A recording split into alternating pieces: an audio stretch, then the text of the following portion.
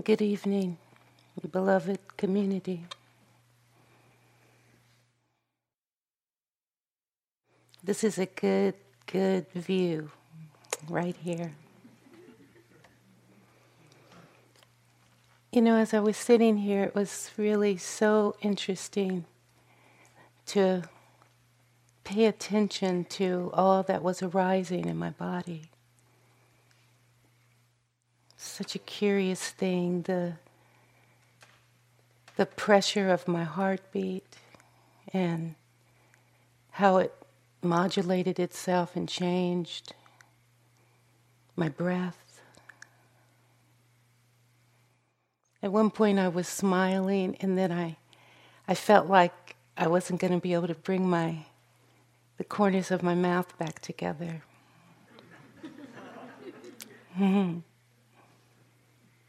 Yes, this body.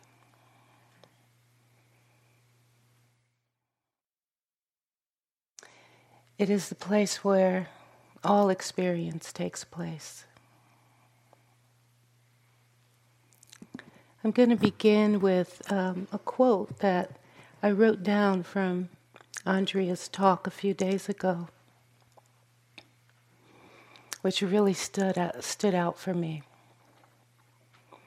The more intimate we become with mindfulness, the more familiar we become with its coming and going. So I had the opportunity to practice that while everyone was arriving this evening. So I'm just going to launch right in now. Talk a little bit about the Satipatthana Sutta, which lays out a formula, a direct path to liberation through the development of self-knowledge. In this sutta, the Buddha offered 4 foundations of mindfulness. And briefly, there are ways to come to self-realization. The first foundation of mindfulness is observation of the body. The second is observation of sensations in the body. The third points to ways to observe the mind, also a part of the body. And the fourth foundation points to observations of the contents of the mind, with a complete list of specific phenomena that's contained therein. Over and over, the Buddha points out that the path to liberation can only happen by examining the truth of what we are, not who we are, what we are. The way to undertake this examination is to contemplate and become intimately familiar with the aggregate components that make up this vessel that we call the body. The investigation must be more than a conceptual exercise of imagining the body. This is why the sutta guides us on a journey of direct experience.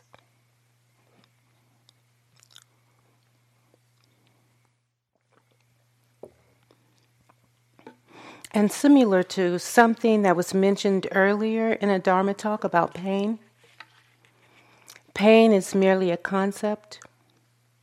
When we feel an unpleasant sensation in the body and reflect upon it as simply pain, we skip over completely the direct experience of what has arisen. And we remain entranced by this concept, which is basically empty. When we bring our awareness to the myriad components of this particular sensation of pain, we will be able to become intimate with the phenomena that we call pain, tightness, heat, radiating or creeping sensation, piercing, throbbing, tingling, increase and subsiding in intensity. Direct experience, not simply pain. And so it is with the body. A complex system of many elements and phenomena that are continually rising and passing away in each nanosecond of our lives. The only way to come to the realization of what we truly are is to bring our awareness to all of these aggregate parts. This can be done through any of the four foundations of mindfulness.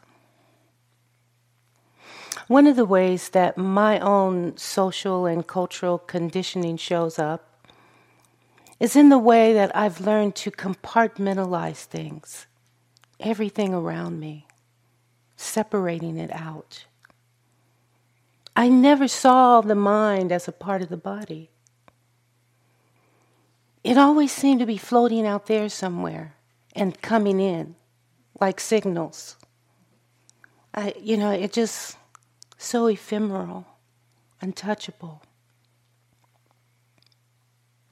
Creating lines of separation permeated my worldview and actually continues to be reinforced and supported by the cultural milieu in which I live, in which we all live, with its borders and barriers and cultural and ethnic designations, its class delineations, statehoods, and sense of separateness from the very earth of which we are all a part of. That is really maybe the most baffling when I think of it. We see ourselves as people that walk on the earth, yet we are earth that walks. An integral part of this organism that we rest on. Mindfulness erases all those lines of separation. It draws awareness to the subtle spaces in between experience. It teaches us to listen to the interval between words. It turns our attention towards the gap that goes mostly unnoticed. The pause at the top of the breath.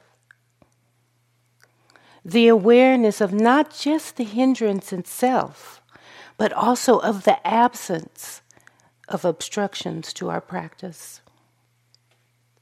It shines light into the juncture of transition and points out that transition never stops, that we are in a constant dance of movement and change. Mindfulness drops our awareness down into the layers below the obvious and points to increasingly more subtle experiences, such as the temperature of air as it passes into the body through the nostrils, and how that temperature changes on the exhale. Not simply the concept of breathing, or the sensation of air as it barely licks at moisture on the skin, or even the tiny shadows of darkness that give depth of perception to everything we see, that without them, it would all be flat. As Andrea so eloquently put in her talk on Friday, it brings you to an awareness of the spaces around the edges of the wandering mind.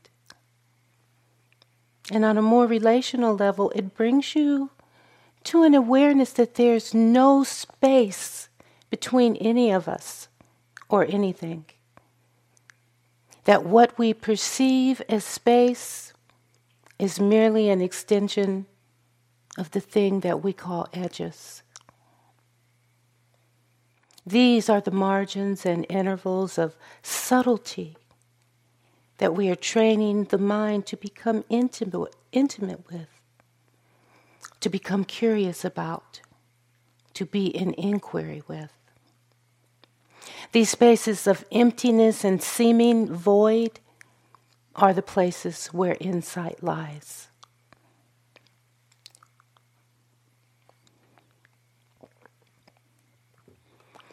So the Satipatthana is a map drawn by the Buddha to help guide us into the subtle expanse of the direct experience of the body.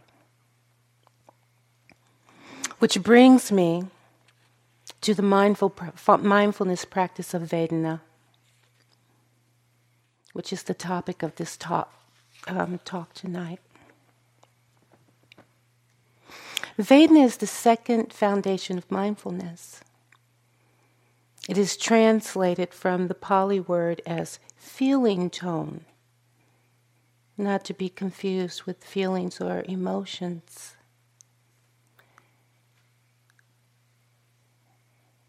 If we listen to the bell when it rings, and we hear that tone, it is not the solidity of this bell.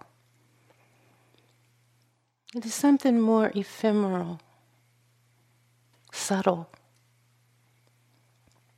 I single Vedana out here not to separate it, like I usually do, from the other foundations, because they are truly inseparable. Feeling tone can only happen in the body, which is the first foundation. It is cognized by the mind, which is the third foundation. And that cognition is shaped by the contents of the mind. So there can be no separation. It's inseparable. But it does point to the practice of any of these foundations of mindfulness is full and complete in itself because it's not separated from any other part of the foundations. I turn the attention to Vedana because it is such a powerful mindfulness practice, capable of cutting through dukkha, the dukkha of samsara, the suffering of birth in this existence. The practice of Vedana can cut through that like a sword, a swift sword. Everything that arises in the mind is accompanied by a sensation in the body. Here again, there's no separation. The mind, heart, body are all one. So just a little expose on Vedana. According to the teaching, there are 5 types of Vedana. Sukha Vedana. I wonder if you can imagine which one that is. That's pleasant body sensation.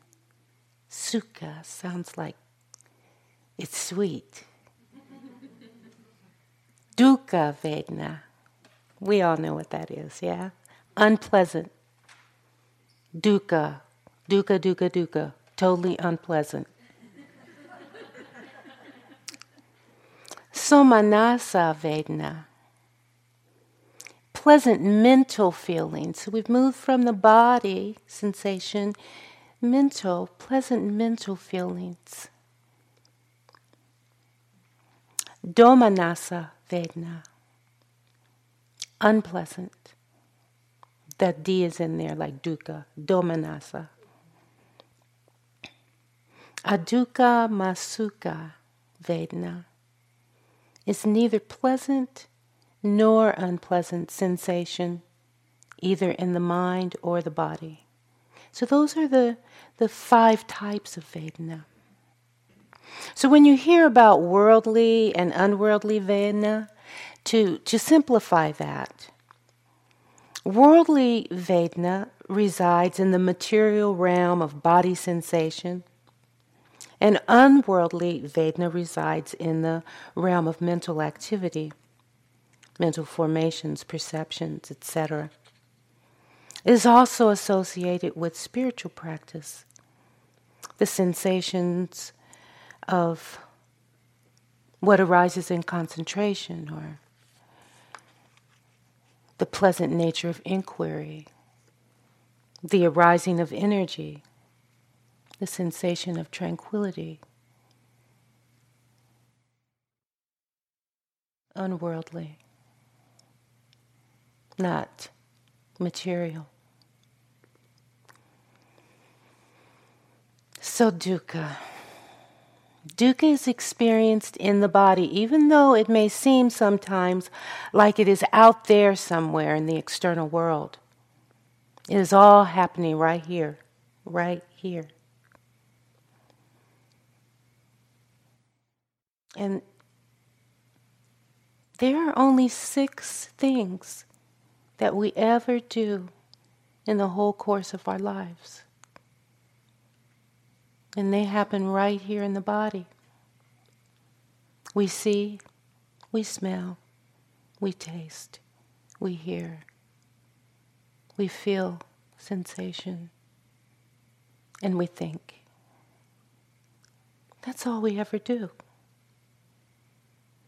Everything else that we turn our attention to is an embellishment layered on top of the experiences of contact that happen at those 6 sense spheres, the eyes, nose, mouth, and so on.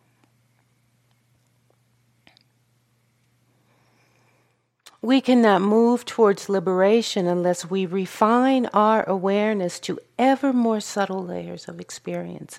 Again, I say that. Liberation does not reside on the upper layer of skin or in the external world. We must drop down below the surface of the obvious.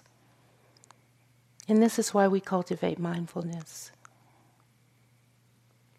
One of those subtle spaces is located at the juncture of when an object connects with its corresponding sense organ.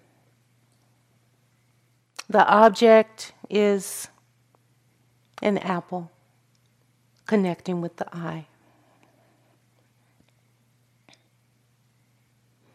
So the space is when that object connects with the sense organ and before the rise of emotion or story or reaction. That is the space, the subtle space of Vedana. However, without the intention to cultivate awareness of Vedana, it can be so easily skipped over. It is so subtle. Vedana is the subtle tone of feeling that is struck before the conditioned mind rushes in with its like symphonic storyline, with the horns and the trap drums, and completely drowns out the clear and unembellished tones of pleasant, unpleasant, or neither pleasant nor unpleasant. Vedana. I like to sometimes characterize Vedana as feeling stripped down to its least common denominator. You know, a lot of times we hear the Buddha referred to as a physician. I like to see the Buddha as a mathematician, because all throughout the teachings, he has distilled, an alchemist, he has distilled everything down to its finest quality and just gotten rid of all of the chaff from the grain.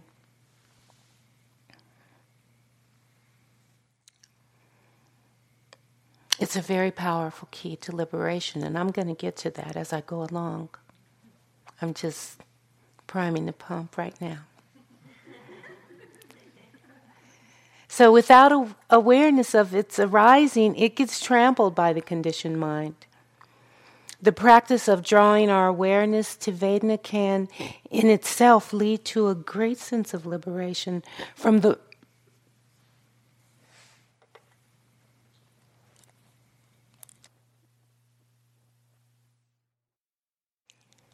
still suffering with this situation. So Vedana can lead to a great sense of liberation from the proliferation of stories that hold us in a state of discomfort and suffering. So pleasant, Sukha Vedana, Sukha, I like to say that.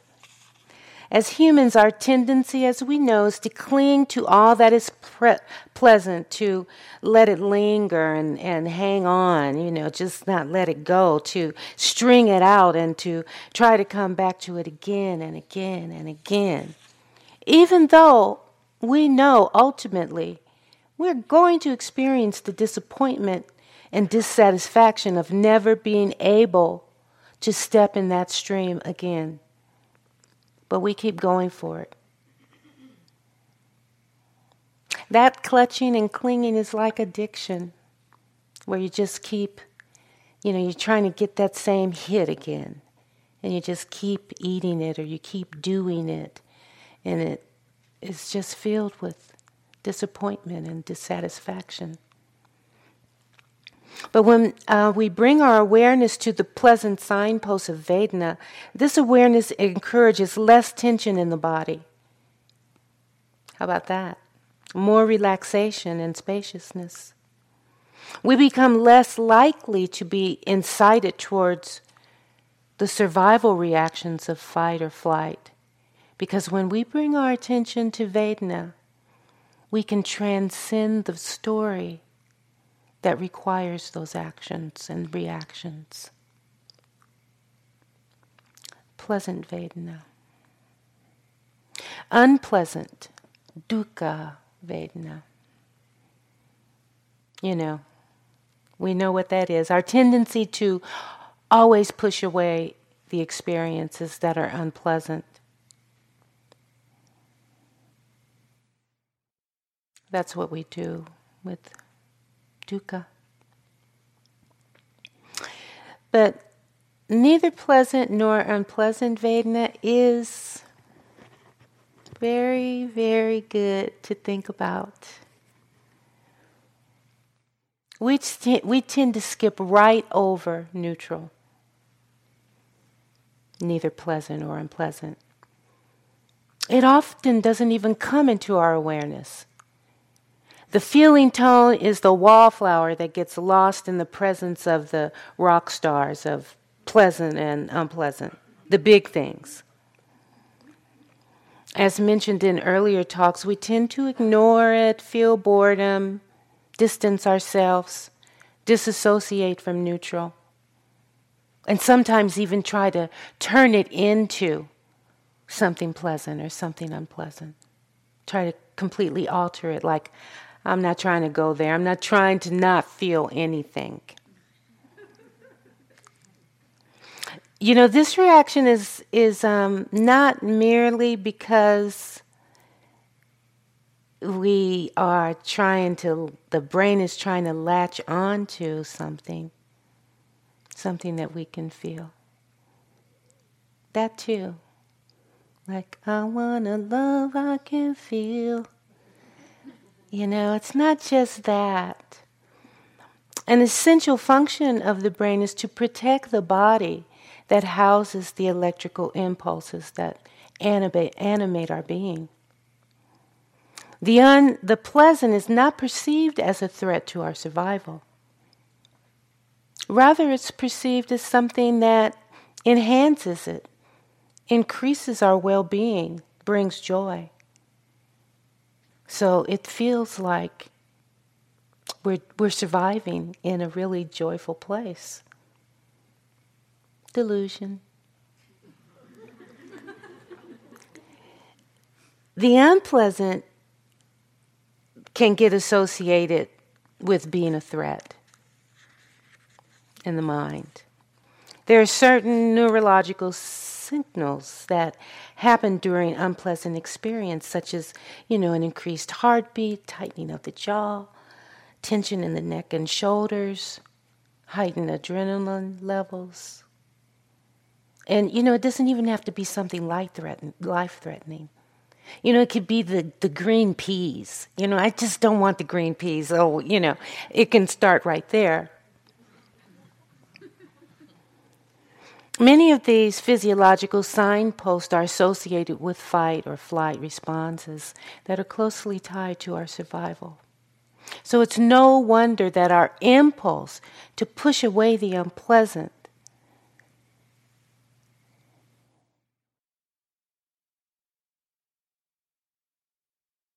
is there, to push it away. But that also means that our reactions are ruled by a body without awareness, a body in a state of ignorance, a mind body. I'm not trying to put all the bad news on the body, the mind body, and the heart. So neutral, on the other hand, is really an acquired taste. Like ginkgo nuts. Has anybody ever smelled a ginkgo nut? Whoa. But, it's a delicacy for some people. It's definitely got to be an acquired taste. Or like the bitter taste of coffee. Before, those of you who are coffee drinkers, before you really started liking it, I wonder if you can remember how bitter it is. Well, not everybody, some people say bitter is pleasant. Usually here in the U.S. is sweet. Sweet is what's pleasant. But, it's an acquired taste. Neutral. It requires some experience and some practice. The subtle truth of neither pleasant nor unpleasant Vedana is that it is the feeling tone that is most close to equanimity. In that there is no pull to construct a self that needs to push away an aversion or grasp into craving. It's neutral. When we allow our attention to connect with and stay with neutral Vedana, we begin to get a taste of what it feels like to rest the mind in a place of calm. Oh, but that's not usually what we're trying to do. Give me something I can feel. So, neutral Vedana doesn't seem to activate anything of particular importance to hold on to, or offer something that will reify or solidify a sense of self. Neutral Vedana doesn't validate the self. A quote from Andy Olneski, teacher and scholar at the Barry Center for Buddhist Studies. Grasping is not something that is done by the self, but rather the self is something done by grasping. The self is constructed each moment for the simple purpose of providing the one who likes or doesn't like, who grasps or pushes away what is unfolding in experience.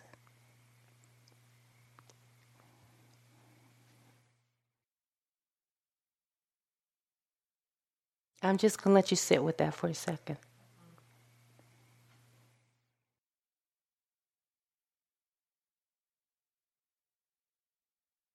Curiosity and inquiry, two things that we've been talking about quite a bit, are the springboards that advance our awakening. In order to drop below the obvious, in order to move into more and more subtle spaces of awareness, it is important to abandon aversion so that we can engage in an investigation of what has arisen. When we see something unpleasant, feel something unpleasant, We tend to want to turn our face away from it, aversion. But how can we become intimate with it? How can we come to know it?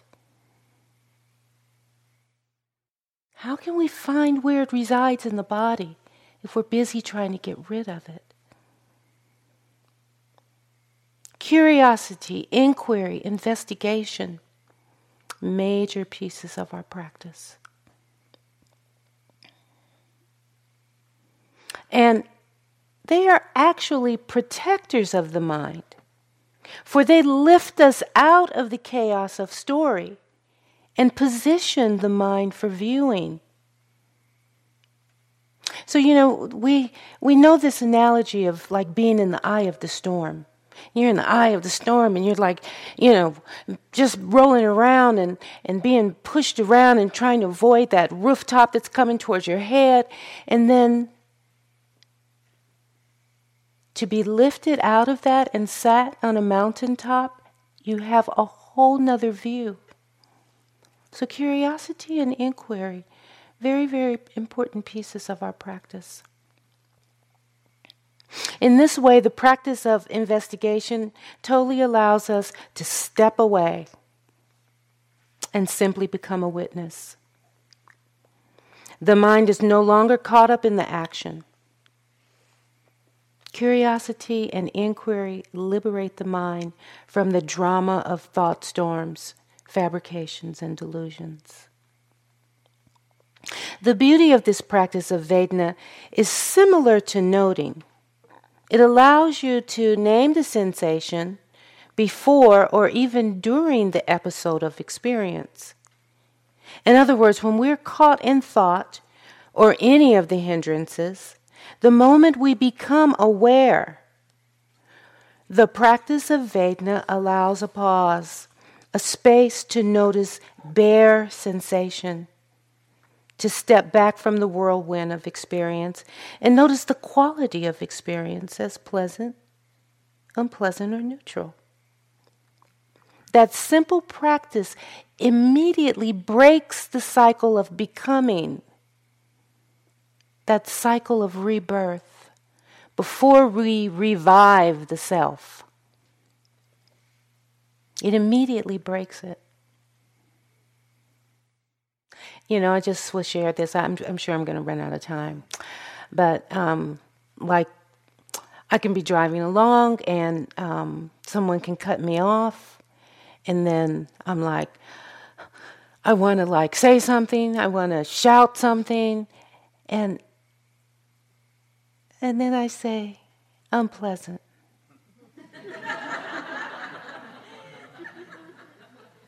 And I don't have to go there. I don't have to do it.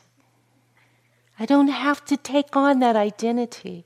I don't have to birth that self and then go through all the suffering that follows the birth.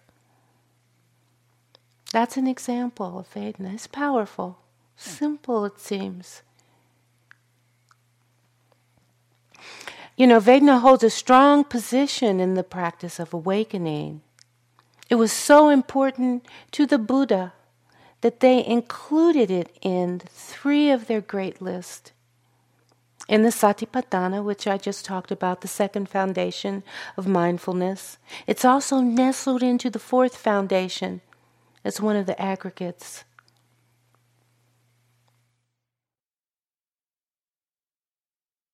And it shows up in the cycle of dependent origination, which Greg touched upon briefly on Friday.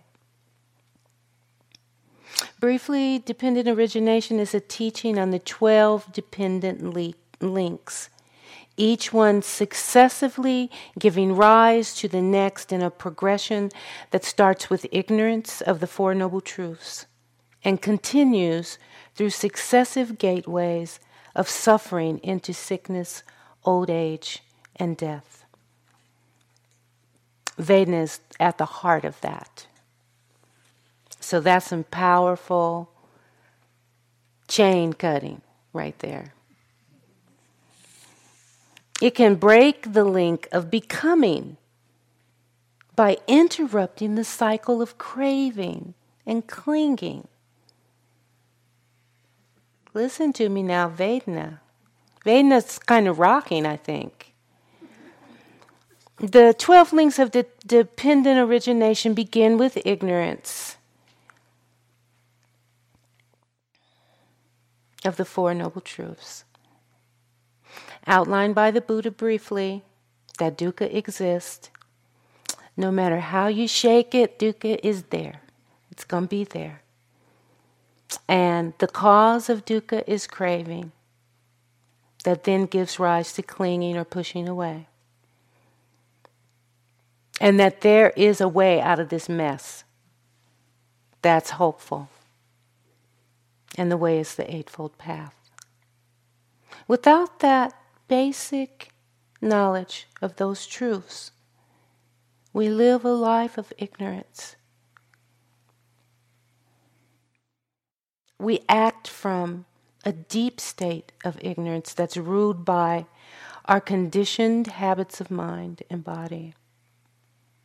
So, ignorance is the first link in the chain of samsara, suffering. And the second link is the mind-body complex. Yeah? And that consists of the 6 sense spheres, the 6 things that we only ever do in our life. Contact arises at those doors, and that's when Vedana is there. They arise right alongside each other. Contact and Vedana. Contact and Vedana. They're separate, but they ride in together. Once the self has taken birth, then the cycle of samsara progresses through the remaining links that end in death. So you might ask, how can we possibly become deathless? Of course, we're born, we become old, we get sick, we die. This is the gross materiality. This is the surface. Once again, the Buddha has distilled that down. The cycles of samsara happen moment to moment, every day. This birthing of the self happens. It happens when we're going to the bathroom and we smell something in there. It happens when we go through the line to get our food and we decide, I don't like that, or I do like that and I need more of it. And it's this birth that drives our suffering. Here again, the Buddha offers practices to drop us below the obvious, below the literal material plane, the worldly plane.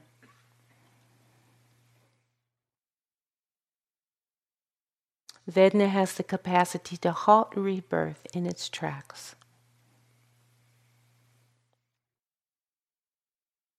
And this is why it rests at the heart of the cycle of dependent arising. And why it is potentially such a swift path to liberation.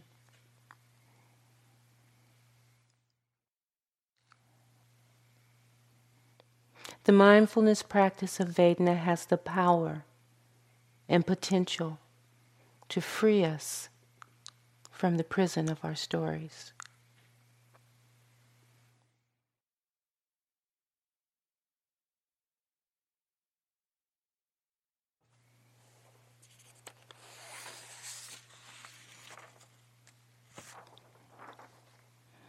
Just checking my time here.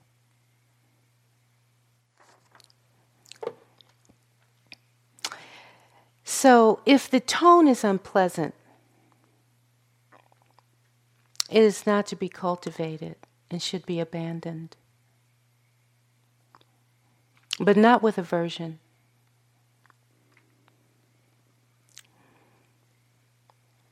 It's possible, though, to turn towards it in an investigation of the sensation of unpleasant in the body. This allows us to deepen our understanding and move into the intimacy with where we hold that unpleasant sensation in our bodies, because that's where it is. And after this investigation, it's to be abandoned. It is unskillful. There's no need to cultivate it. If the feeling tone is pleasant, again, we drop the storyline. And the link to rebirth is broken. And we are free to investigate the place in the body where pleasure resides. Is it in the heart? Perhaps the throat? Perhaps it's in a general relaxation in the body. Once we turn our attention to where it resides in the body, it can then be expanded upon, cultivated, and transformed into joy. But only when we drop that storyline and we are with simply the pure sensation in the body of pleasantness. When we bring an interest and curiosity to investigate these sensations in the body, we set up conditions for energy to arise. That energy creates the condition for rapture, joy to emerge, which can then lead to tranquility. And once tranquility is present, the condition has been made for the cultivation of concentration. Clarity, collected mind. I can't stress enough the importance of relaxation and ease in the body in our practice.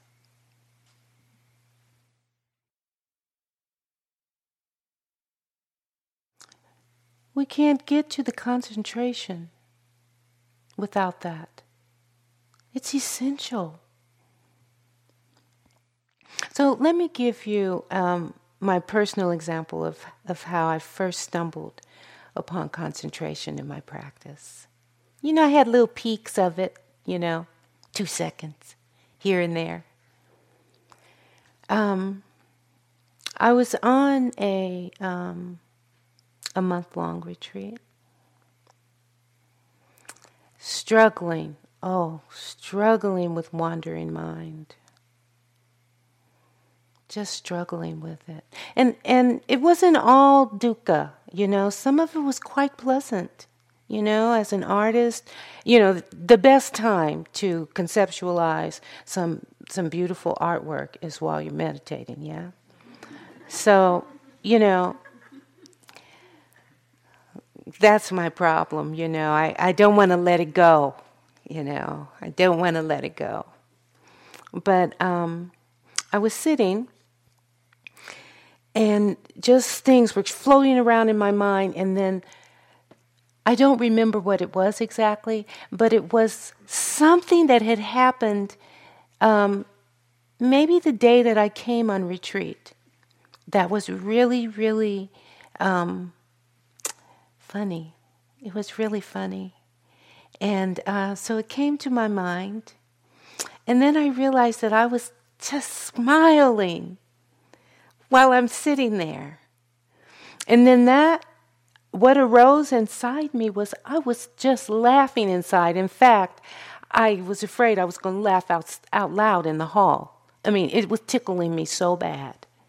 Some memory that I had. Pleasant. And I dropped the storyline. And I settled down into my body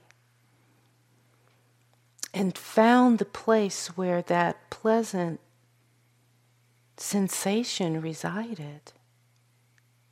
It was right here in my chest and up in my throat. It was just vibrating, and I cultivated that. I stayed with it. I felt into every bit of it. I was curious. It was interesting to me. And so I stayed with that curiosity. And I let that pleasure ride me right into joy. Oh, so now I'm having this intense, beautiful, joyous sit. My whole body is smiling. No story, just pure sensation. Story gone.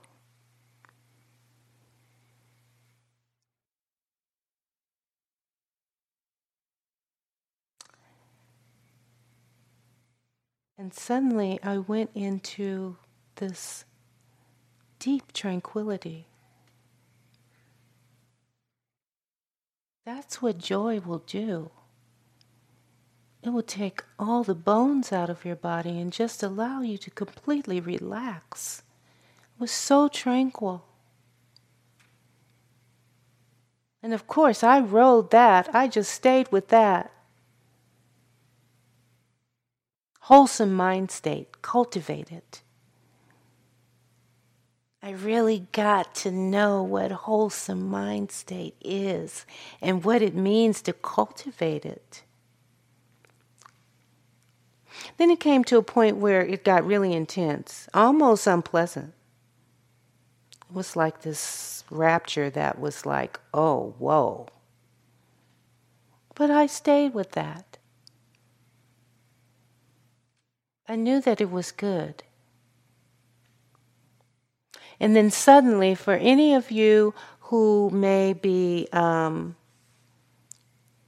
Trekkies or Star Trek people or know about that, it was like when the Starship Enterprise goes into warp speed, and it was like, whoosh, and then suddenly I was completely concentrated. No, nothing, no thoughts, no wandering mind, no more rapture. Just being, just pure being.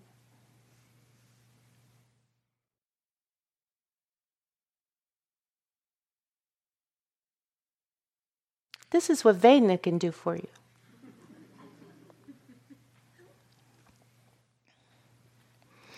So, I had some more stuff. I left it in my room because I thought this was going to be enough, but I'm going to close now with just saying that mindfulness, when developed, has an aspect of being non-reactive and non-judgmental. It doesn't push or pull. Mindfulness brings us closer to experience and allows us to break the chain of suffering. I think that's what we're here for.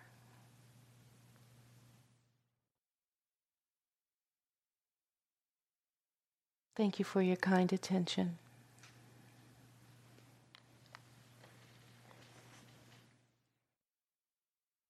Let's allow the words to drop away and sit for a moment. Thank you for listening. To learn how you can support the teachers and Dharma Seed, please visit dharmaseed.org/donate.